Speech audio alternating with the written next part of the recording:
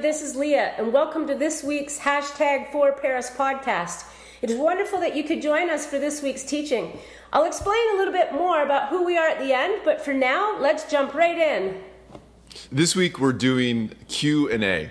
And it's kind of a new tradition that we've started, and it's a chance for you to ask questions and for me to respond. And I think questions are so important in life, but especially when it comes to faith and our following of Jesus. It's often one of the ways that we grow. It's one of the ways that we learn. And so it's always the place of, in the midst of our questions, are we stepping closer and closer to Jesus? And so we're going to do this from time to time, and we want to include you, those of you that are online. And so about a week ago, I sent out an email and just kind of asked people, what are your questions? Like, what are the things that you are wondering about? And I got 20 responses. So don't worry, I'm not going to respond to all 20, but here's my promise to you. If you ever ask me a question, I may not get to it online or in person, but I promise that I'll respond to you personally, either through email or through a Zoom or through a phone call, whatever it takes, because this is important. And these are the questions that you are asking. Now, if you were going to join us in person, I'm going to jump into it and take them live from the floor. And so I have no idea what's going to come. And so as I thought about that, I was thinking, I want to respond to the questions that you've asked me online in somewhat similar fashion of just thinking it through and giving my first response. And so if you have further questions, if you want to follow up, understand, send me an email, and I would love to have that conversation and just begin that dialogue with you. One further comment. One of the things that's really cool is every question has a bit of a backstory to it. And so I'm going to do kind of the best that I can to give you a little bit of the backstory with still keeping people's anonymous as some of them have asked. So very first question that came in, and I'm going to handle this one live as well because that's just kind of a cool thing to give you a little bit of insight into my life and my family. The question is this: what are some of your Christmas traditions? We all have traditions, we all do different things, and there's one particular one that actually was started by Rebecca, my wife, a number of years ago. A lot of us have the tradition of sending people Christmas cards or Christmas letters, just ways to keep updated.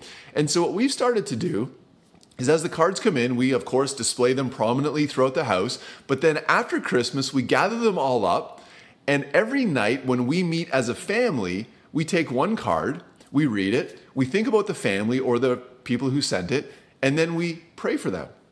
And so here's the deal. If you send the Sherbinots Christmas card, we will pray for you in the new year.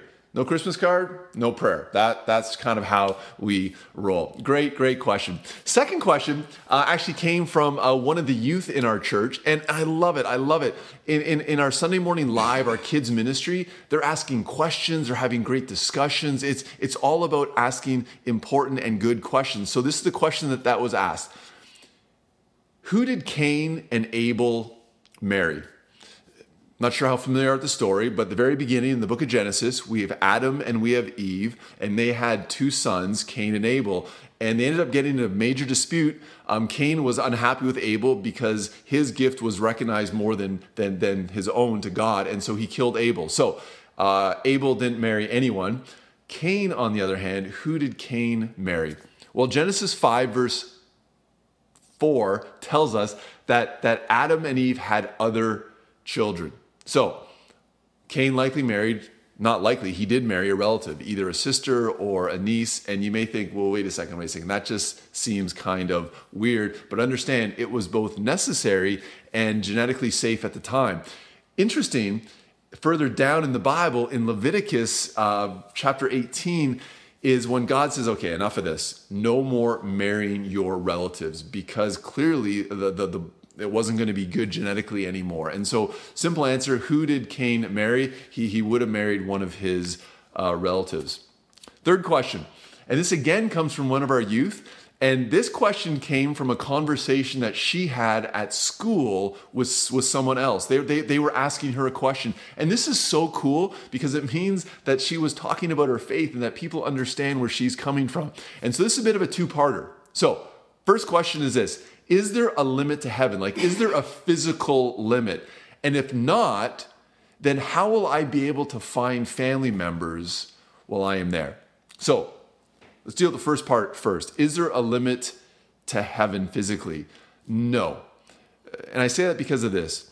Heaven is not bound by time and space as we are. That God is beyond time and space. And so when we think of heaven, when we think of eternity, this is going to be the reality.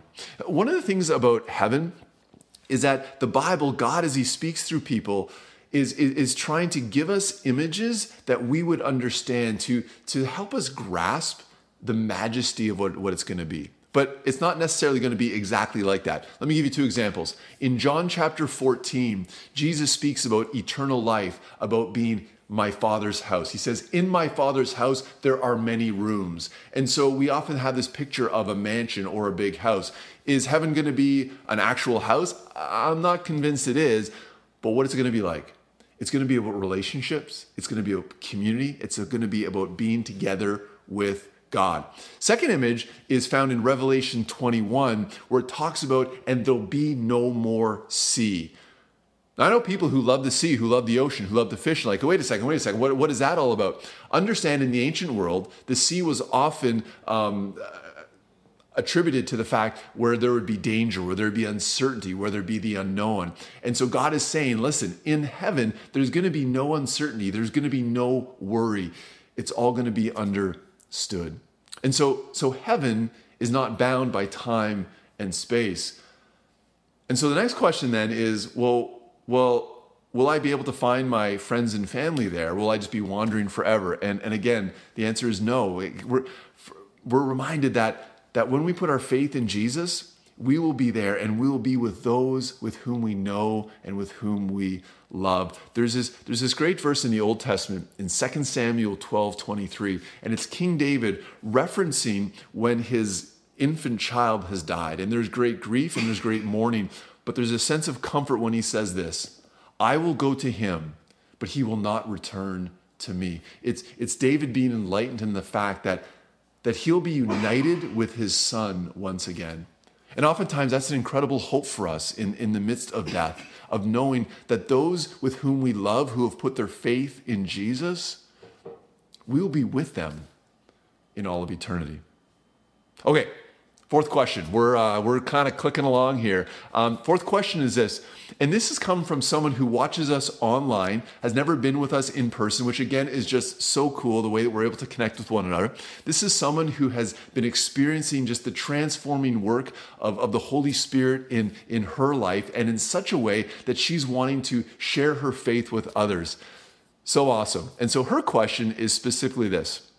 He says, how can I be encouraged to spread the word of Jesus without becoming defensive when some people have so much hostility for Christians? Great question. Great questions. I think for a lot of us, sometimes we struggle with just even sharing our faith. And so how do we share our faith with people who sometimes are hostile, with sometimes people who are angry and kind of come almost at attack mode? A couple of thoughts here. The first one is, I always say, start with where people are at. And so if they're angry, if they're hostile, if they're upset, dig in a little bit. Ask them, why is it? Is it because of something that is said in the Bible? Likely they're hostile because of something that has happened to them. Maybe a person who said they were a follower of Jesus has just treated them in a horrible way, or maybe they've had a terrible church experience, whatever it may be, or maybe they've seen some of the injustices that have happened within the church. And so start with where they are at. Begin the conversation.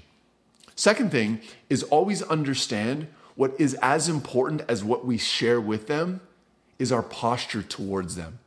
That we need not to be hostile. We don't respond with an argument. We don't respond with anger. In the early church, they faced this all the time. There was incredible hostility towards the movement of Jesus. So much so that they'd be mocked, they'd be scorned, they would be treated horribly. And so this was something the early church had to deal with. And so the Apostle Peter, one of the great leaders, in speaking to a group of Christians, he said these words that I believe are so applicable to us. In 1 Peter 3:15-16, he says this, in your hearts set apart Christ as Lord. Always be prepared to give an answer to everyone who asks you to give a reason for the hope that you have. And so Peter's like, listen, if you want to talk to people about your faith, be prepared. And then he says this, but do this with gentleness and respect. Gentleness and respect. In any conversation I go into, regardless of how the other person is acting, I want to act in a way that displays the reality of Jesus in my life.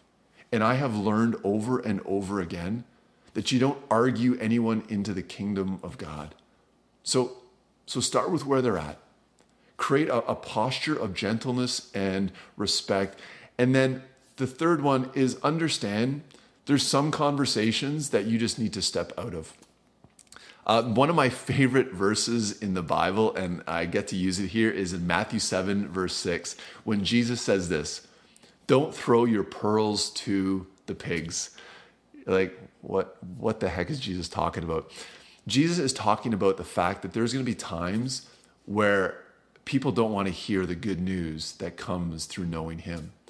And so sometimes we just exit conversations. We see Jesus doing this all the time. When people would come up and get all up in his face, if Jesus felt that they weren't honestly seeking, he would just exit the conversation.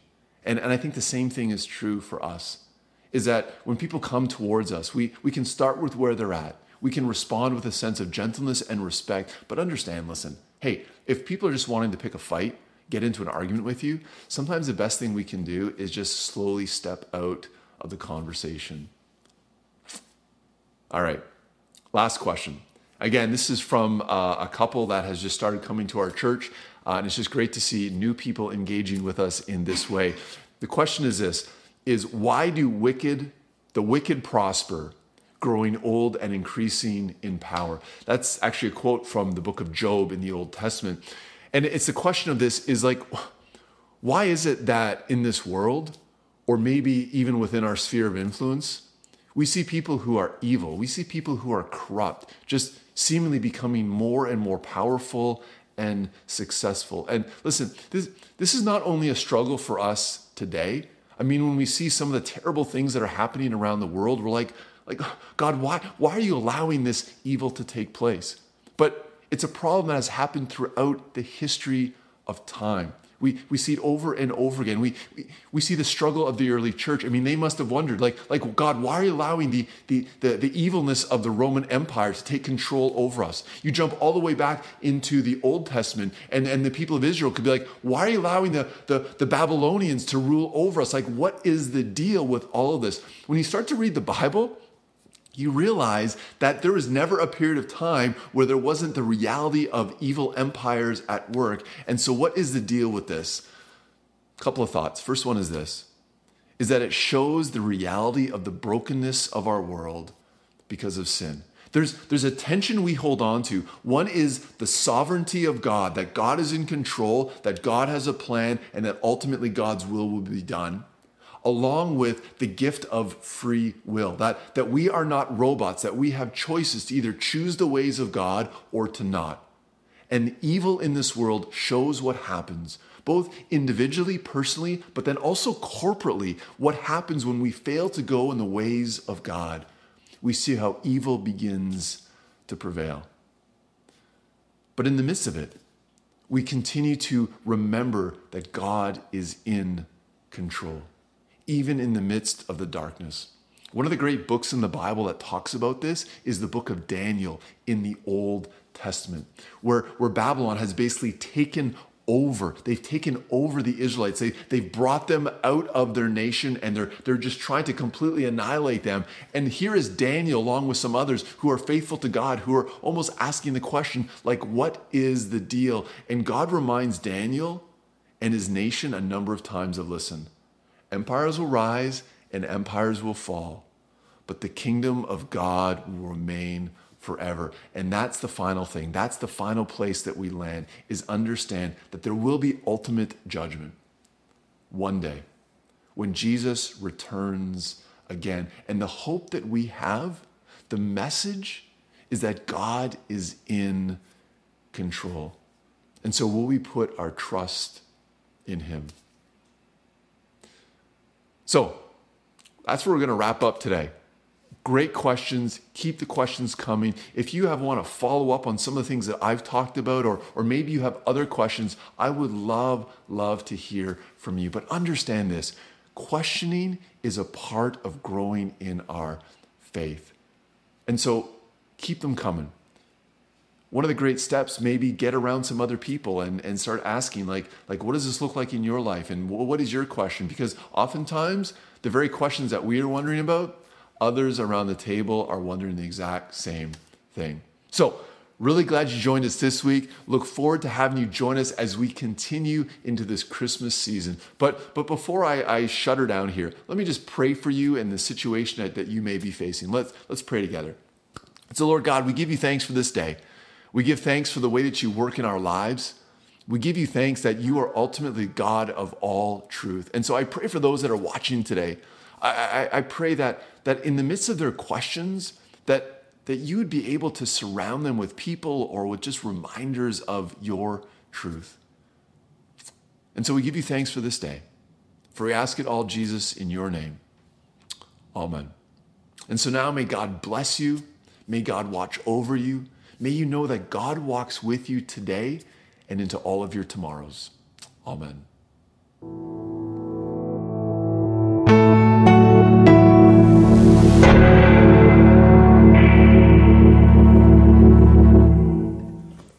Hi again, this is Leah. Thanks for listening to our podcast today.